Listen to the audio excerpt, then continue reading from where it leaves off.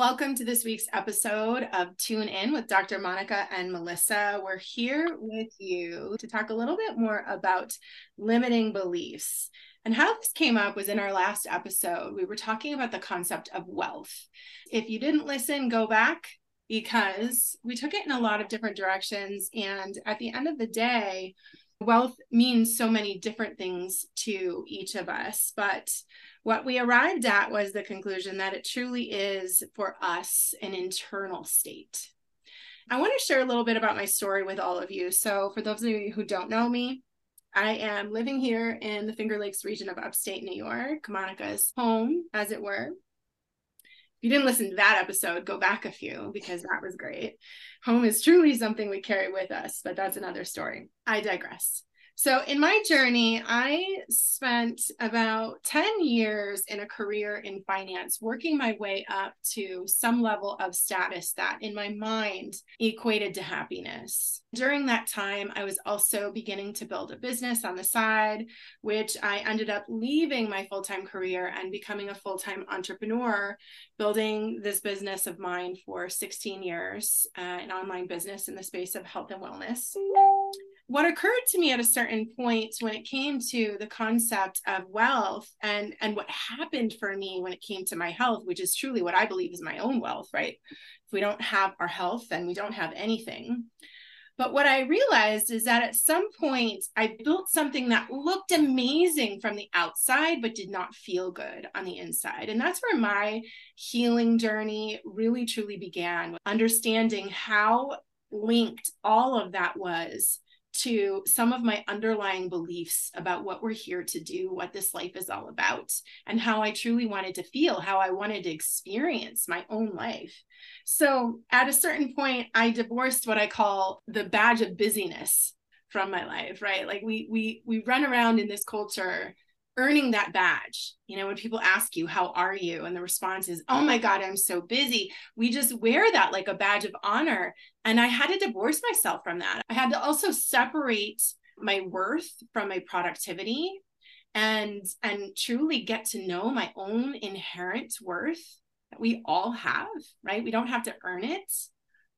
And during that journey, I truly began to dive deep and uncover a lot of those limiting beliefs. And so, Monica, I hope you don't mind. I wanted to share a little bit of my story, my journey when it comes to those things, but I'm ready to dive in. So talk to me about what comes up for you when we start talking about limiting beliefs.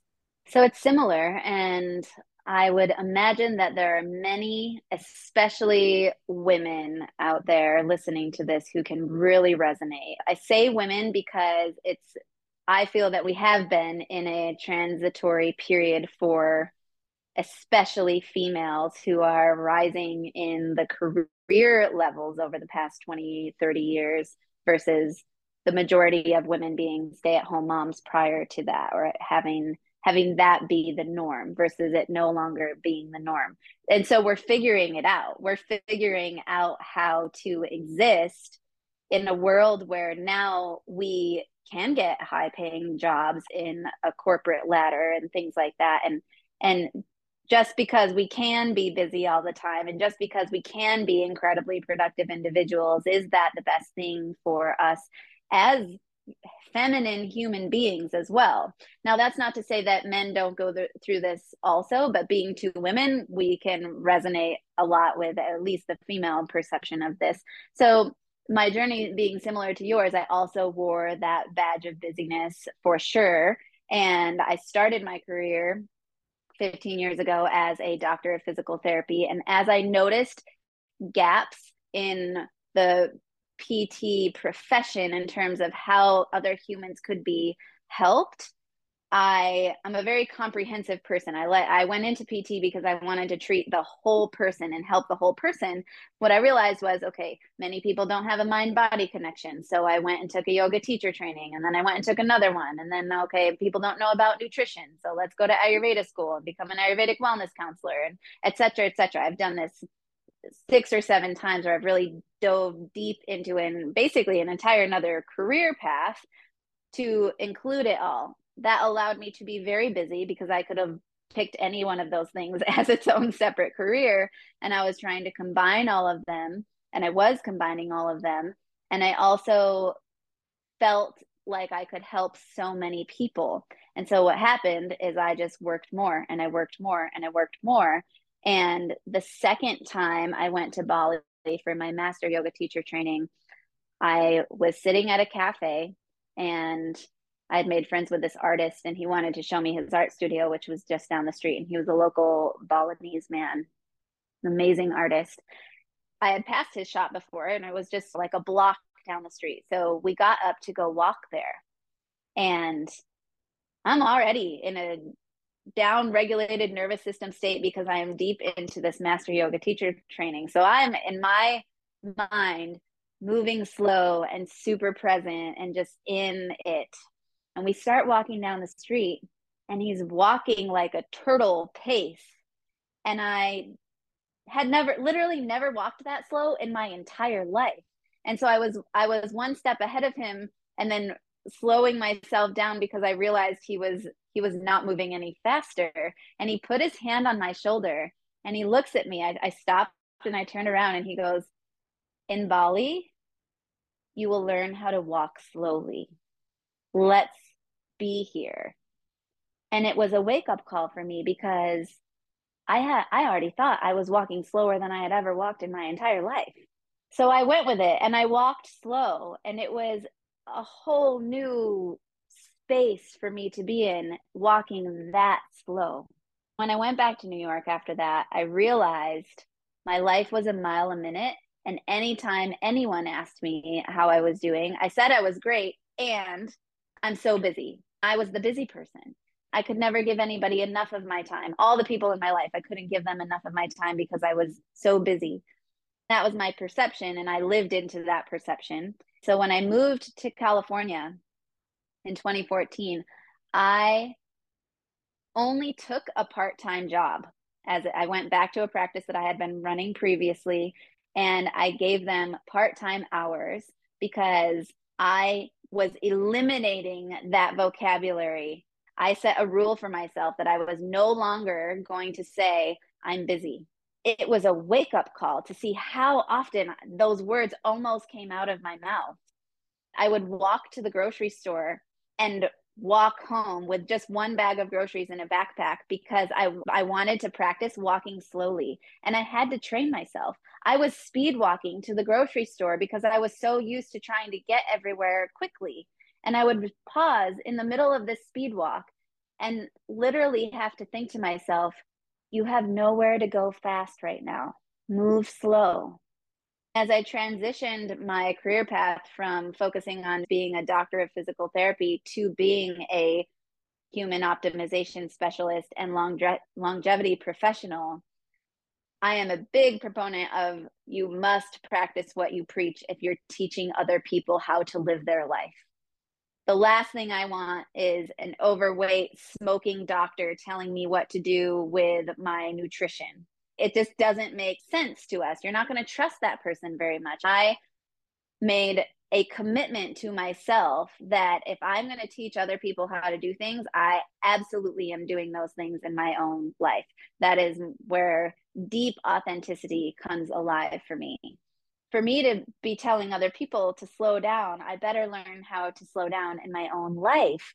And what happened was my ability to be present with another person took off like a rocket. I became a different version of myself because I had space to be present. I learned at that time in my life how to truly listen to another human being because I wasn't waiting to say my thing.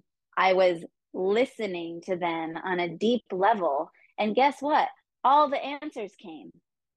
In that deep listening, the answers came that I had internally to provide to the person based on what they were telling me. The answers came in my own heart that led me into making some very, very important and enormous decisions in my life that have led me to where I am today. It was an incredible journey of allowing life to be easier than I was making it in the past when nothing externally had changed. I love the story of walking in Bali. I'll never forget it. I mean, I can be with you in that moment, right? Thinking back to earlier years when we connected, I remember those connections between us. Hey, when can we connect, right? Like, when are we going to get together? And it was just constantly this negotiation of schedules between the two of us. It really illustrates the concept I shared earlier. What happens when we get present is we're able to truly experience the moments. And isn't that a gift? That's such a gift to be able to drop in and be. And it goes back to something I think we talked about a few podcasts ago when we were talking about, like, do you like the person that you are when you get quiet with yourself? I think the stillness, when we get quiet with ourselves, so for many of us, it's simply an unaccustomed nervous system, right? We're so used to being stimulated that we will seek that status quo, that homeostasis. And so if I get quiet and still, not only am I contending with the emotional side of that, like, do I like the person I am when I'm quiet with myself, but we're just naturally inclined to grab our phones and scroll and busy ourselves with some new task or some new project. And it's not to say that there isn't value in things like productivity, right? When we're talking about projects and doing things, it's not to say that there isn't value even in going on social media if we're talking about true connection, or we're talking about time that actually allows you to relax. But what I want to know, and the questions that I really had to start to ask myself, is what comes up in those spaces. In working with a lot of my business partners and clients, the things that come up that I hear time after time when it comes to letting go of the need to be busy is this inadequacy, this idea that somehow I'm not doing enough or I'm not enough, right? And that I'm not enough shows up in so many different ways. It shows up as, I'm not smart enough, I'm not pretty enough, I'm not, insert any adjective that we find in our society that we place value on, or that we're even systematically promoting out in the world. And I'm curious, Monica, what comes up for you with these kinds of things? Because I find that it always comes back to one of those two, that there's some level of inadequacy that we experience as humans when we get still and we learn how to not, quote unquote, be busy. So I've dug into this deep in myself because I honestly think it's been one of the largest hurdles that I've had to, and I'm still, I won't lie. I mean, it's definitely something I'm still working on, is to be less busy, which does not equate, like you said, to being less productive. There's a lot of wasted time that goes on in our everyday lives. And my intention is to be as fully present as possible in as much of my life as I possibly can be. And that's a skill set that comes with a lot of practice. Part of what I needed to figure out for myself was what emotion was underlying that sense of me feeling like I needed to be busy, that busyness badge. It actually, for me, was not inadequacy. I've always known that I have a lot to offer the world and that I'm very capable in offering those things. For me, where it came from was being a woman and knowing that I also have the capacity to bring another human being into this world. I never wanted to have to feel like I had to be in a relationship because I needed help being taken care of. I wanted to be able to be independent so that I could enter a relationship for what I considered the right reasons, for a reason of just plain old love, just love, not because anything else was necessary there. The busyness came from an underlying state of fear around making sure that I could provide enough to be completely independent for a very long period of time, for my entire life.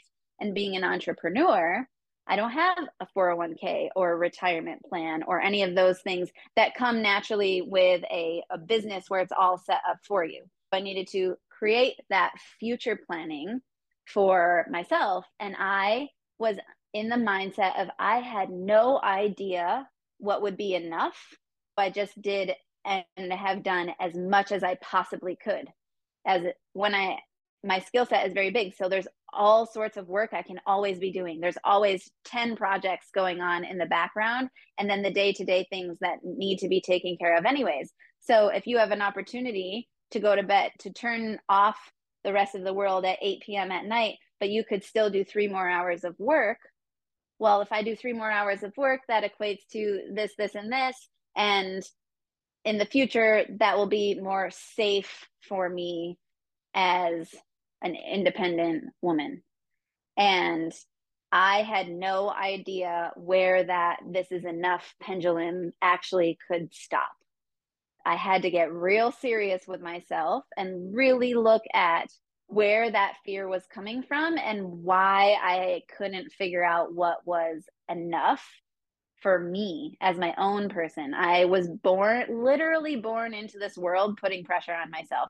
I was in 7th grade, staying up till 2 o'clock in the morning, studying for an exam to make sure I got an A. My parents never put pressure on me around grades, around schoolwork, around discipline, none of that. Probably because I literally put way too much on myself, but it doesn't come from nurture in this lifetime. I don't know where it comes from, different perceptions, probably different podcasts around that, but it's definitely something that's been inside of me for my entire life. I have pretty much always had a sense of I don't know what's enough for me to bring into this world. In the past 5 years, really, have been where I've uncovered this is enough. Everything that you're doing, this is enough. You get to choose taking care of yourself and this energy body, which we will discuss in a later podcast as well, over working yourself into the ground and waking up exhausted tomorrow and not having that internal state of wealth at a health level. Because in all honesty, the only thing that's going to stop me from bringing what I know I can bring into this world is if I go down. So if I let myself get so busy and so burnt out that I can't do what I do anymore, and I can't continue to expand from at a soul level and from a heart space, that's the stopper. That's the biggest danger for me. That actually needs to come first. Taking care of myself needs to come first so that I can help other people. Taking care of myself means getting up in the morning and doing my own personal practice before I even look at my cell phone. And same thing at night, cell phone away at 8 or 9 o'clock. I actually just bought a new alarm clock that came in the mail this morning so that my phone can go even further away so that it's not a distraction, because I need that time so badly. That's the part that becomes the most powerful thing that can support me in this world, is having that downtime with myself where I'm not distracted by the pressures of being enough. That can literally destruct a person. And I've been in that burnt out space. And that's the kryptonite. That's the thing that can wreck the superpower that brings me forward as a human here. Absolutely. And I love that you started in this episode talking about almost a socioeconomic critique, on the role of women and the pressures that we experience when it comes to work-life balance, or when it comes to being parents and being in the workforce. It reminded me of a book I got to work on in 2020 called Mama's Gotta Work. In that book, I talked a lot about self-care and our relationship with ourselves. And all of those things that you just described to me, things like, putting your cell phone away so that you can get a restful night's sleep. To me, those are all acts of self-care, and it's radical self-care, because we seem to identify self-care in the society as the token spa day or going to get a mani-pedi. Sometimes self-care is sitting down and looking at your finances, or making sure you drink enough water through the day. Like, self-care can be anything that supports that healthy relationship with yourself. What's interesting, and the reason why I bring this up, Monica, is in the clients that I work with and in a lot of the work that I do, when I see people holding back on their own self-care, it's when their relationship to this whole particular area, their worth, and likely they're also wearing that badge of busy, I think that was coined by Brene Brown, perhaps. Mhm. But that all comes up, right? And we hold back from taking care of ourselves because we've got so much to take care of in our lives, in our families, in the world, forgetting that at the end of the day, just like you said, if we don't take care of ourselves first, if we don't give ourselves that, then we have nothing. It all goes away. We have no more life force to bring our gifts, our energy out into the world and continue doing the work that we do, whether it's being a parent or in your career or following your life purpose path. So thank you for sharing that. And I think that that's probably the homework that we need to give our listeners. Take a look at your day and some of the things that you can do that perhaps you can even just shift to see through the lens of self-care, knowing that you are inherently worth every moment and every ounce of energy invested. So I don't know, Monica, if you have any other words of wisdom or a particular practice you would like to share. There's something that has come up that I have started to recognize a pattern in people that is not often talked about with this busyness pandemic that we have. And that is that, and this isn't fun, this isn't a fun thing to look at. This busyness badge can be an enormous distraction to knowing yourself. If you're busy all the time doing things for other people or working or filling up all the obligations and taking care of the children or taking care of your partner and all of the any of the things that we busy ourselves with, what that allows you to do is not tend to yourself. And when we talk about that at a superficial level, it can sound really lovely to do a morning practice or do a meditation or go get a massage or just turn off the rest of the world for a while. But the other thing that happens in that quiet space is we sit with ourselves, and you can be with yourself. And sometimes that's not comfortable. Sometimes we have things inside of ourselves that we don't want to look at so closely. Sometimes having that space can allow us to see parts of ourselves that maybe we've never even looked at before because we've shoved it way, way, way, way, way down. If we're always busy doing other things externally, we never have that opportunity to sit with that part of ourselves and to decide that we love that part of ourselves also, or that a certain part of ourselves no longer serves us. And so we're going to let that piece move out, say, thank you. This served me for a while and I accept that and it was necessary and I no longer need this piece anymore. But actually leave that as one of the things to take a moment and look at when you have a quiet space for yourself is the true underlying why to the busyness. And it's go deeper. Keep asking yourself why. Why am I busy? Oh, because I've got all this stuff to take care of and manage and I have many responsibilities. Okay. Why am I busy? Well, because I feel like I'm not enough and I want to show up more in the world. And so I want to be enough. I want to prove to myself that I'm enough. Why are you busy? Okay, because I'm afraid that I won't be able to take care of myself in the future and I want to set myself up for when I'm old and not sure who else will exist in this world. Okay, why are you so busy? And you just keep asking yourself and digging and digging and digging until you come to that nugget that's a little or a lot hard to look at. And when you ask again, there's nothing else. That's the thing to take some time with. Okay, why am I always busy? Because I don't love myself, because I don't think that I'm worth spending my own time on, because I don't think that I'm worth actually sitting and being with myself, or because I don't want to be with that person. Well, why don't you want to be with that person? Because there's shame around something or there's guilt around something or whatever. But if you never look at that underlying layer, you never get to process and deal with that emotion or that feeling or that state of your being. And it will live inside of you forever. So, as unfun as an exercise as that may be, try it out.